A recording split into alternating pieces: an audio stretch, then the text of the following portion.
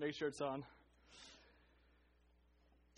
Let me meet you on the mountain, Lord, just once. You wouldn't have to burn a whole bush, just a few smoking branches, and I would surely be your Moses.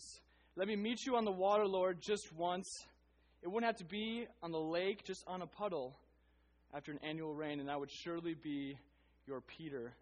Let me meet you on the road, Lord, just once. You would have to blind me on the waters and expressway, just a few bright lights in the way, and I would surely be your Paul. Let me meet you, Lord, just once, anywhere, anytime. Just meeting you in the Word is so hard sometimes. Must I always be your Thomas? This is a poem written by Norman Shirk in response to the ways that Thomas had doubted the Word of God in his life.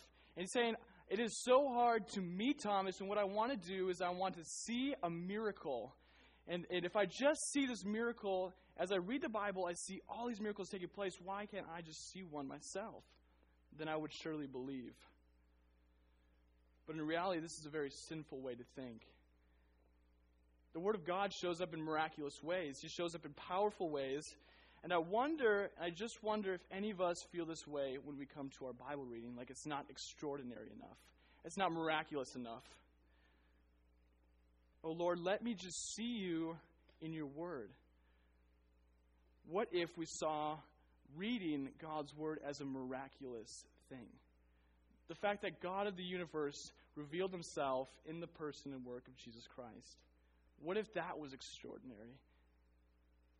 On top of that, in John chapter 12, he says, though he had done so many signs before them, they still did not believe in him. He could have done any amount of signs before these people, and they still would not have believed. It's not seeing miracles that allows us to believe, but the miracles that he performed do indeed show us and point us to the ultimate miracle of the forgiveness of sins. And so tonight, we will be going through the life of Thomas and seeing how he came to faith in the Lord Jesus Christ. We'll be going through exactly and pinpoint every part of his life that shows up, which is only in the book of John, believe it or not. And the book of John is actually about believing. The whole book is about believing.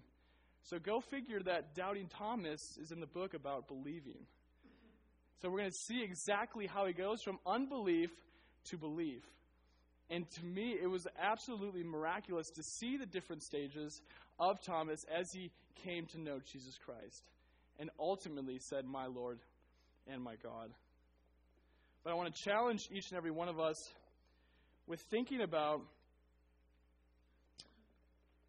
do I think enough about the miracle that a wretched sinner like me could be forgiven? Do I glory in that enough? Do I believe that truly today? Do I believe that my sins actually can be forgiven? And do I believe that Jesus is the one who can do it? So we're going to go through 4 points. We're going to go through pessimistic yet courageous Thomas, questioning Thomas, unbelieving Thomas, and then we're finally going to go to believing Thomas, where he professes the great profession in John chapter 20.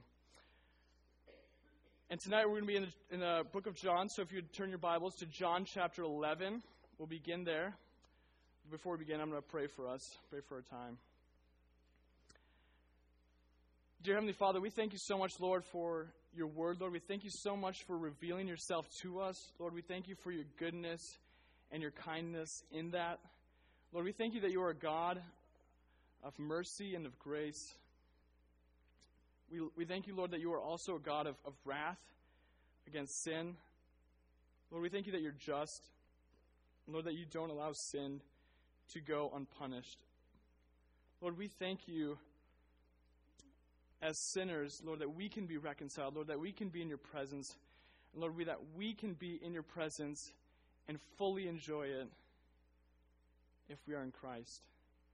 So, Lord, I pray that each and every one of us would glory in the fact that Jesus came to the earth. Lord, that the God of the universe came in the flesh to ransom us from our sin. That he came to show us the way of healing and reconciliation. Lord, I pray today as we go through this text of yours, Lord, that you've given us, Lord, that we would believe, that we would have faith, and that we would trust in you even more so than we did before. Lord, I pray that you would grant that. Through me, in spite of me, Lord, I pray that your will be done. Lord, I pray that you would erase any falseness from my lips. Lord, I pray that your truth would be proclaimed. Lord, I pray that your name would be glorified, and that much fruit would come to bear from your great and glorious gospel. Lord, we thank you for the story of Thomas, and Lord, that we can have hope. In Jesus' name we pray. Amen. In John chapter 11, we give a little context before we dive right in. In John chapter 10, the Feast of Dedication had just taken place, and the Jews were gathered around him, in verse 24, and they're asking him questions saying, "How long will you keep us in suspense? If you are the Christ, then tell us plainly." And Jesus answers them, and not so much words, he says that he is God. He confesses to be the Christ. He says, "I and the Father are one." And on top of that, he tells them that they are not part of his flock. So not only is he telling them that he is God, but he's also telling them that they are not part of the flock that will see eternal life. He's saying both these things. And the Jews end up getting very angry at this, so they pick up stones to stone him, but Jesus ends up getting away.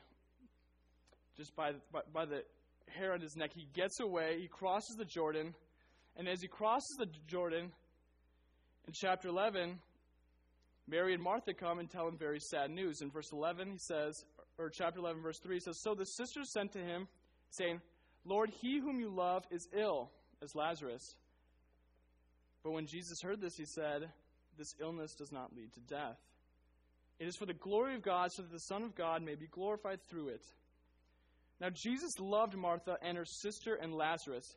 So when he heard that Lazarus was ill, he stayed 2 days longer in the place where he was.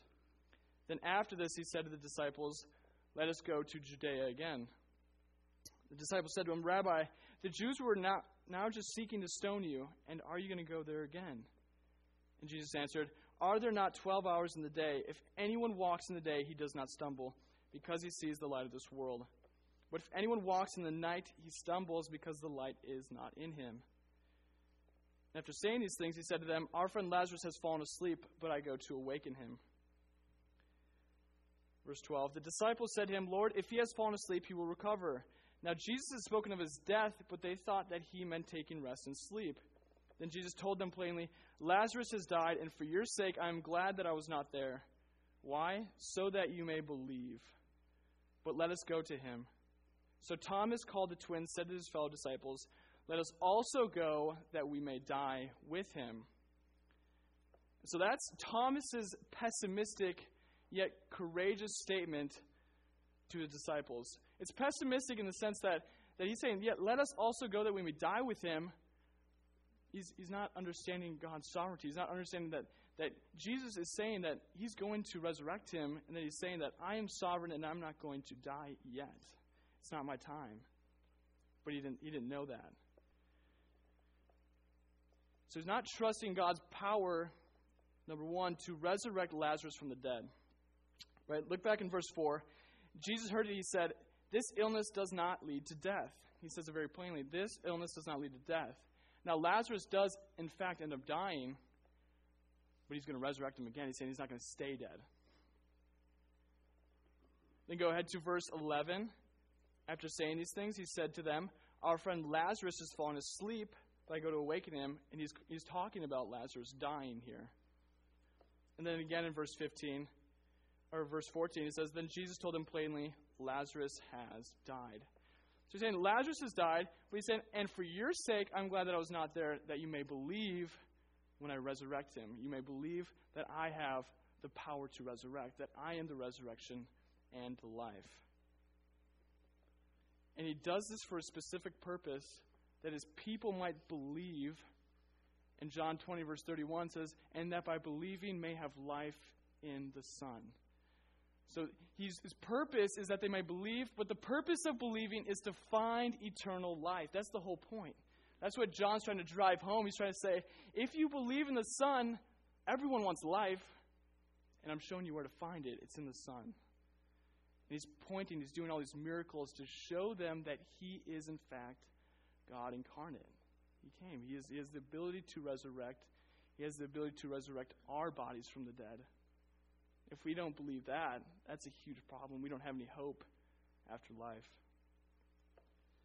It's also pessimistic in the fact that he's not trusting God's sovereignty in knowing when he is going to die. Right? Let's go back to verses 7 through 10.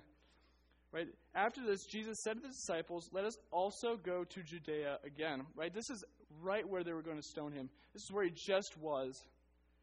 The disciples asked, I would ask smartly, "Rabbi, the Jews were just now seeking to stone you, and are you going to go there again?" Jesus answered, "Are there not 12 hours in the day?" Now, what does that mean? What's he implying by saying that? What he's saying is that there's 12 hours in a day to work, right? So, in this time, the people would work from sun up to sundown, right? Because you could see exactly what you're doing, and to work in the nighttime was very dangerous. I mean, if you're doing construction at night, you can't see exactly what you're doing, and it's probably going to end up pretty bad, hurting yourself or hurting someone else. So he's saying, right now, there are 12 hours in the day, right now, and I'm doing the work of my Father. It is still the daylight. There's still work to be done, i.e., here, raising Lazarus from the dead. And until that happens, not a hair on my head can be touched because I have work to do, and it is still daylight. If anyone walks in the day, he says he does not stumble because he sees the light of this world. Now, he uses very particular language. He does not stumble, but he walks in the light of this world. In John 8, verse 12, he says, "I am the light of the world. Whoever follows me will not walk in darkness, but will have the light of life." So he sees the light of life, and the light of life is Jesus. "Do not worry, Thomas, for it is not my time to go yet. And when it is my time to go, there's nothing you can do to stop it." It's God's plan. It's what I came here to do, to ultimately fulfill. But if anyone walks in the night, he stumbles because the light is not in him. If we are not in Christ, we are going to stumble because we can't see properly. We cannot see properly. And he's also pessimistic in the fact that he's saying, let us also go that we may die with him. So it's not only is he questioning everything else, he's questioning when Jesus is going to die. He's saying, we're going to die with Jesus, we're going to die with Lazarus, all of us are going to die, is essentially what he's saying by association. And because we're with Jesus, there's not a chance that we're going to get out. They're going to see us as well. They're going to say, you're with Jesus? You're with the guy who just said that claimed to be God?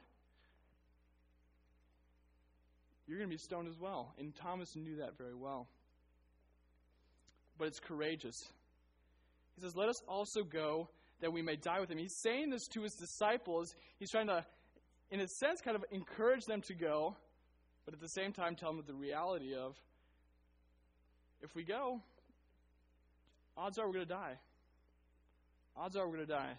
And this is how we look and how we see things when we're not seeing things in a supernatural view. This is completely natural, and I do not blame him for a second. Right? If we are to go walking through an alley where someone has guns, and I just made it away but by the skin of my teeth, and they say, let us go back there again, I'm going to say, you're crazy. There's not a chance I'm going back there where I could risk my life. So this is very legitimate, but Thomas is saying, let us go. I would rather be in the presence of the Lord Jesus Christ and die with him than be apart from him and save my life. So in a sense, it is courageous, although I would argue that he does not understand fully the presence of God. He doesn't understand the sovereignty of God. He doesn't understand who Jesus is fully at this time. But this has great application for us. Is that, do you believe that the presence of the Lord is worth giving up your life for? Do you believe that dying to yourself daily is worth being in the presence of the Lord? Do you think it's worth it now to serve and to give and to be faithful in order to be called righteous on the day of visitation, to be in his presence fully? Is it worth it? Is it worth it to give up meaningless earthly things to be in his presence? And Jesus did, in fact, perform this miracle. And in verse 45, there was an outcome of what happened from it. And go ahead and turn to chapter 11, verse 45. Right after Lazarus had risen, many of the Jews that were with him, therefore, who had come with Mary, had seen what he did, believed in him. So he did this miracle, and now Jews were believing. After Jesus does work, it leaves people in two camps. It does not leave anybody stagnant, but it leaves people believing in him and trusting in him more fully. And then in verse 53 also, so from that day on they made plans to put him to death. There were Pharisees who did not like what he was doing. They were greatly angered because Jesus was gaining popularity. He was gaining much power, and the Pharisees did not like this at all because they're no longer following them. And so it left people in two camps, either believing in him and following him or hating him. There was no in-between ground. But now we're going to go to the second story, questioning Thomas, in John chapter 14, verses 1 through 7. But again, just a little bit of context. Okay, so Jesus is in the upper room discourse, and he's washed the disciples' feet, and he's just told them that one of them was going to betray them, Judas. And then in verse 33, he says this, where I'm going, you cannot come. He says this to his disciples. And then in verse 36, he says, where I am going, you cannot follow me now, but you will follow afterward. He says this to Peter. And then verse 37, Peter says, Lord, why can I not follow you now? I will lay down my life for you. And Jesus tells him that he's going to deny him 3 times. So it's a very, very eerie moment. He's just told them that they cannot follow him where he's going. And these are the disciples who've been with him for 3 straight years everywhere he's gone. Now he's telling them, where I'm going now, you cannot follow. And he's telling Peter, one of the most beloved apostles, that you are going to deny me 3 times. And one of you will ultimately betray me. So he's really, really stepping on soft ice here. He's walking around and he's saying these things truthfully, but it's got to be very, very awkward, to say the least. But then he says this in John 14, verse 1. He says, let not your hearts be troubled. Believe in God. Believe also in me. He says this thing in the midst of saying, there is absolutely no one here who is going to be ultimately faithful. He's saying, you can't come to where I'm going. You can't save yourself, because where I'm going is to the cross to pay for your sins and to resurrect. But none of you can pay for your own sin. That's what he's telling them. But they do not understand that. They're probably thinking along the lines of a geography misplacement. Like we've gone to him many times. Where in the world could he possibly be going on this earth that we cannot go? But let not your hearts be troubled. Believe in God. Believe also in me. He's saying, believe also in me, because I am God. Jesus is God. He says, he goes to prepare a room for us in his Father's house. He says, in my Father's house are many rooms. If it were not so, would I have told you that I go to prepare a place for you? So he goes to prepare a place at his death and resurrection. So he's going now to prepare a place for them that they might enjoy being with him forever in his Father's house.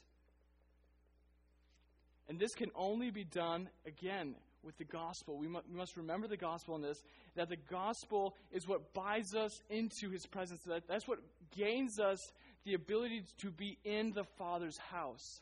And if we lose that, we lose all of Christianity. And we lose all of our hope.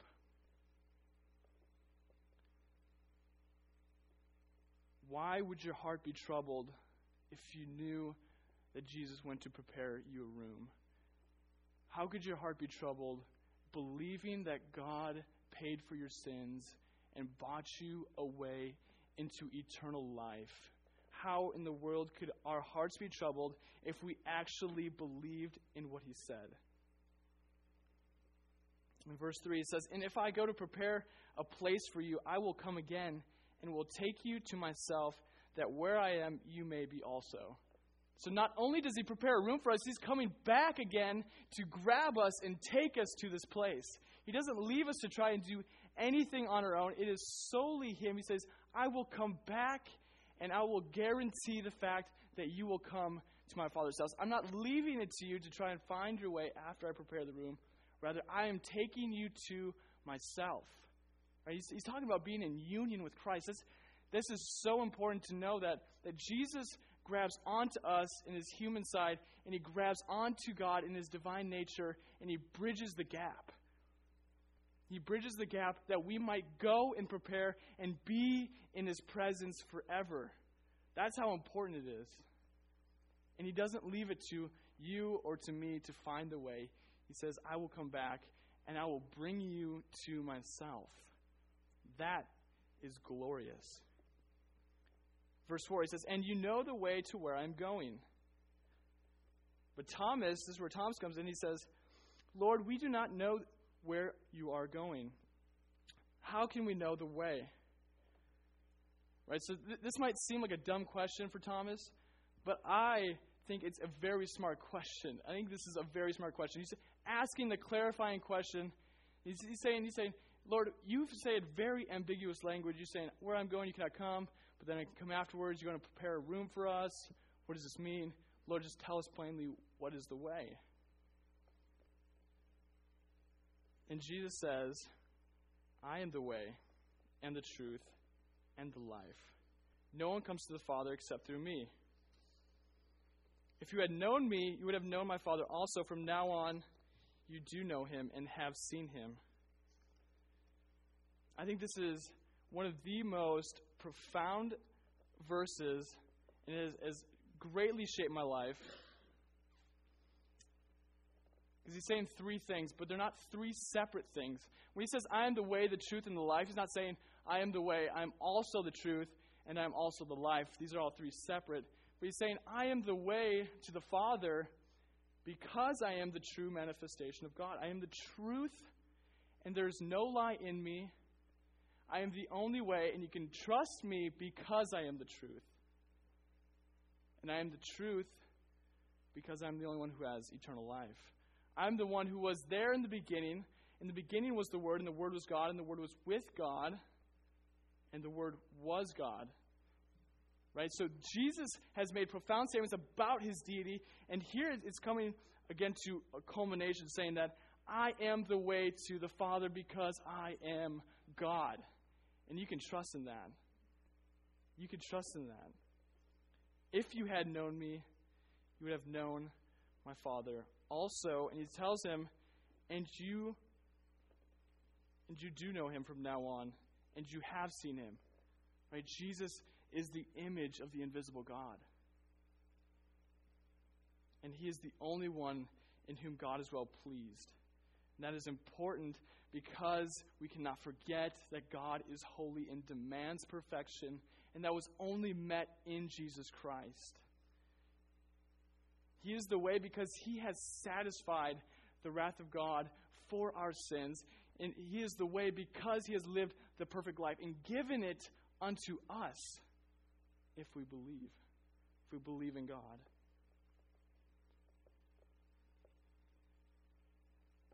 But some might say, this is awfully exclusive, and I don't think it's very loving for Jesus to say this. And I would argue the exact opposite. I think this is the most loving thing he could have said. Because if he would have said anything else, it would have been a lie, number one.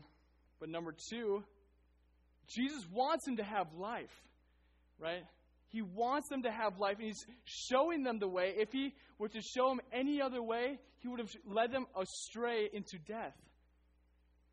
And that is not loving at all.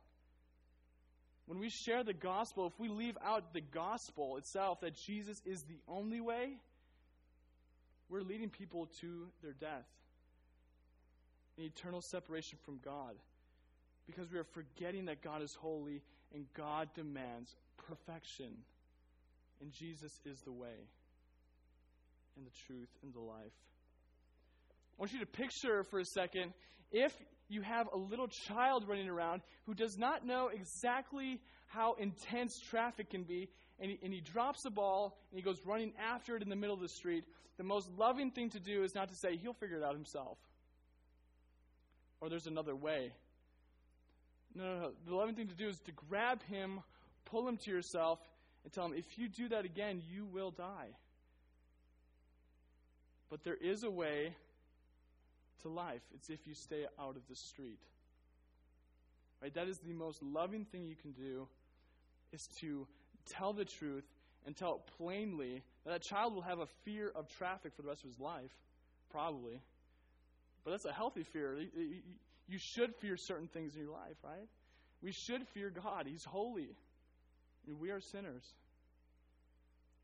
But Jesus welcomes us by the blood of his cross.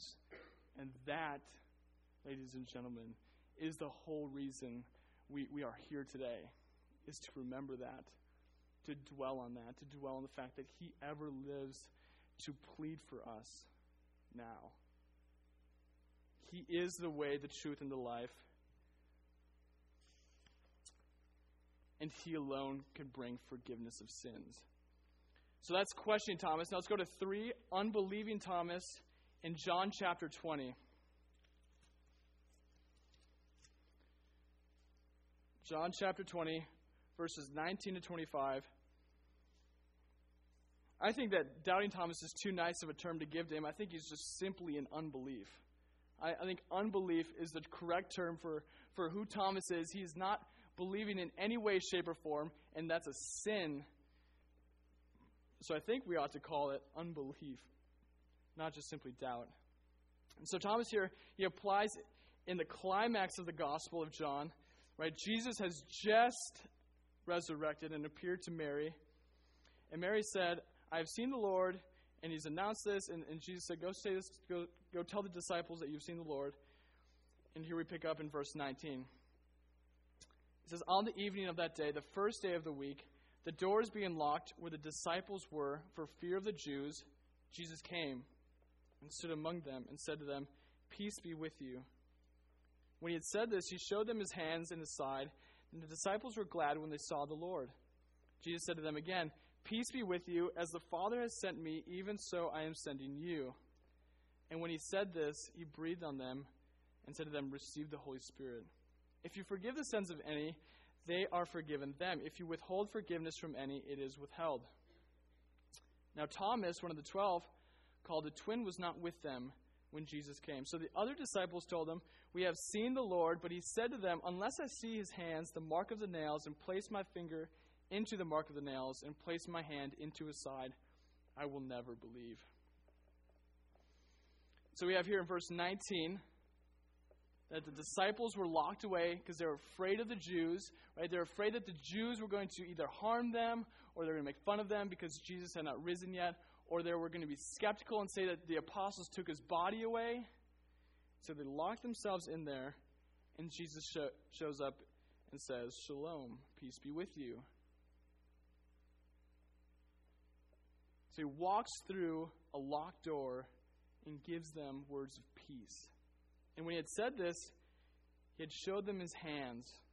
Right? So he shows them, and the apostles immediately, it said that they were glad when they saw the Lord. They knew that it was him when they saw the marks. And Jesus has come to send them. So he comes, he shows them the truth, that there is forgiveness of sins. He says, even though I have been sent by the Father, just so I am sending you. Now you go and proclaim that there is forgiveness of sins to the world. Right? He receives the Holy Spirit, he breathes on them. If you forgive the sins of any, right, it is forgiven in the Holy Spirit. But if it is withheld from any, it is withheld. And now Thomas, this is where he comes in. He was not there. Now, we don't know exactly where Thomas was, but I could take a couple of guesses. Maybe he was, again, being pessimistic, being by himself, being, the Eeyore of the bunch, just pouting in his self-pity. He could be, or he could have just been grocery shopping, or he could have been out doing something. He missed the meeting. That's all we know, is that Thomas was not there. And in the Greek, his name is Didymus. And I think it's just perfect. Did he miss? Yeah, he missed. He missed big time. But he asks very selfishly for 3 pieces of evidence before he will believe. The hands with the mark of the nails. He wants to put his finger in there, and put his finger in the side, or he will never believe. Right? This is the epitome of unbelief. He's demanding that the Lord show him something, or he will never believe. But I have to ask the question of, why does Thomas need to see the risen Christ? Is that important at all that he does? Well, in order to be an apostle, you have to see the risen Christ. Acts 1:22 says, one of these men must become with us an eyewitness to his resurrection. So in order to be an apostle, they have to see the risen Christ. And that's even more important as we read in Ephesians 2 that the apostles and the prophets are the foundation of the church. Right? If they don't see the Christ, if they don't see the risen Christ, the message that we have is invalid. But it validates the message. It validates the forgiveness of sins. They've seen the risen Christ. They've seen in person the payment of sins in the flesh. They've seen it. And that's how we can have faith today. They wrote it down for us that we might believe, and by believing find life in his name. Amen? Amen. And so I want to kind of explain this a little bit more in depth and say that we would even disembowel Christianity if we don't have the apostles seeing the resurrection. Right? We completely disembowel. And I use that word intentionally. I work at a bakery with Adam. He's here. He's my manager. But we work there, and we have a butcher, and he cuts open pigs, and he literally had to disembowel them at one point. And it's graphic, I know, and you probably don't like the sight of it, but it's very important to cut out the bowels of it. It is every living organism inside you that allows you to live, right? So when you disembowel, you are literally making sure that there is no sign of life. And I would say that without the gospel, there is absolutely no sign of life for a Christian to grow or to live. It is that serious. I think the gospel is that serious. When Paul says the gospel is of first importance, I think we ought to take that serious. Believers will not make it to the end without the gospel being preached to them. Unbelievers will never come to faith and repentance without knowing the gospel, without seeing a Christian truly believe the gospel.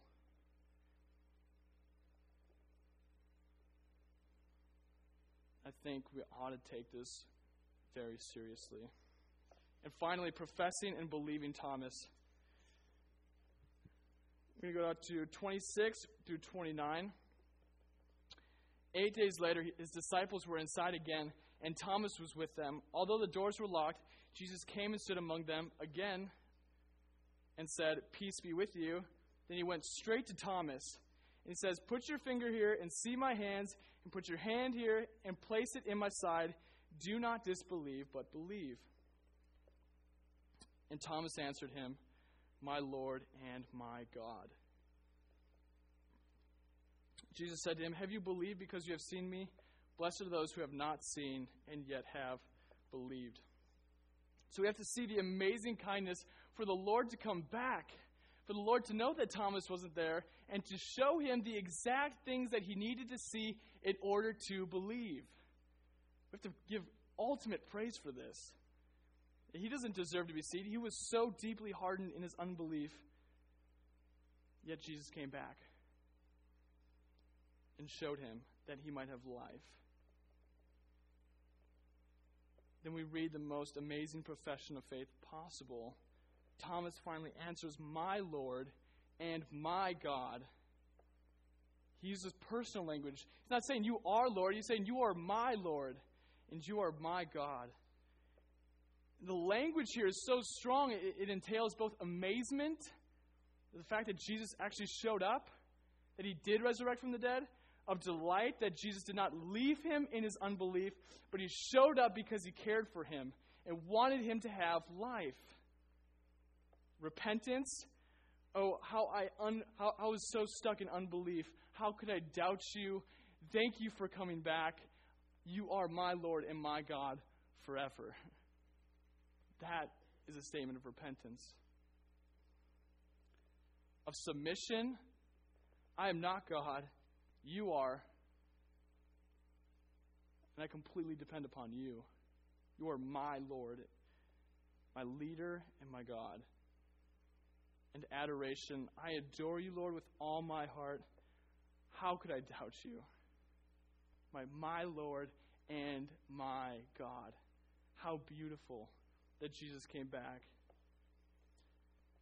As I read this story, I think about the multiple times that God showed up in the midst of my unbelief, and for no reason whatsoever did he show up. As I used to believe that evolution was correct, and I completely rejected and even made fun of creation, one day I read Genesis and it made sense. I don't know why. It just happened. Or in 2013, as I went to New York City to do premarital counseling, I came out a Christian. I thought I was already. He shows up. He just shows up through his word, through people correcting and loving me. So can you look back to that time when you first believed, when you first remember, oh, my sins are forgiven? Can you remember that? Does that bring you any joy now, just thinking about, oh, the fact that I was in sin, I was in unbelief, but still my God came and showed me, and he gave me faith in an unbelieving world? Can you sing Amazing Grace? How sweet the sound that saved a wretch like me. I once was blind, but now I'm found. Was blind, but now I see. Right? 'Twas grace that taught my heart to fear, and grace my fears relieved. How precious did that grace appear the hour I first believed. Believed that Jesus is the Christ, and put my faith and trust in him, and said, my Lord, and you are my God. How sweet the sound. And look back now and see that there is no doubt a change in your life's direction. A change in delight. You no longer delight in those old things. Now you delight in Jesus and doing the things that make him happy. Thinking on things that are honorable, or pure, commendable. These now bring you joy, which never did before. But I hope you're asking this question, okay, how do I believe without seeing? I want to close with this. How do I believe then without seeing? If Thomas believed without seeing, how does someone like me believe without seeing? I don't know of any better way to say this than Charles Spurgeon's conversion. He knew his wretched and evil heart. He sought relief by reading his Bible, going to church, and would listen to people with tears strolling down their face talk about their Savior. But he did not know him. He was in a family who loved the Lord, yet was too embarrassed to admit that he didn't. He didn't know what to do. The day was January 6, 1850. Spurgeon was not quite 16 years old. I sometimes think I might have been in darkness and despair until now, had it not been for the goodness of God in sending the snowstorm. One Sunday morning, while I was going to a certain place of worship, when I could go no further, I turned down a side street and came to a little primitive Methodist chapel.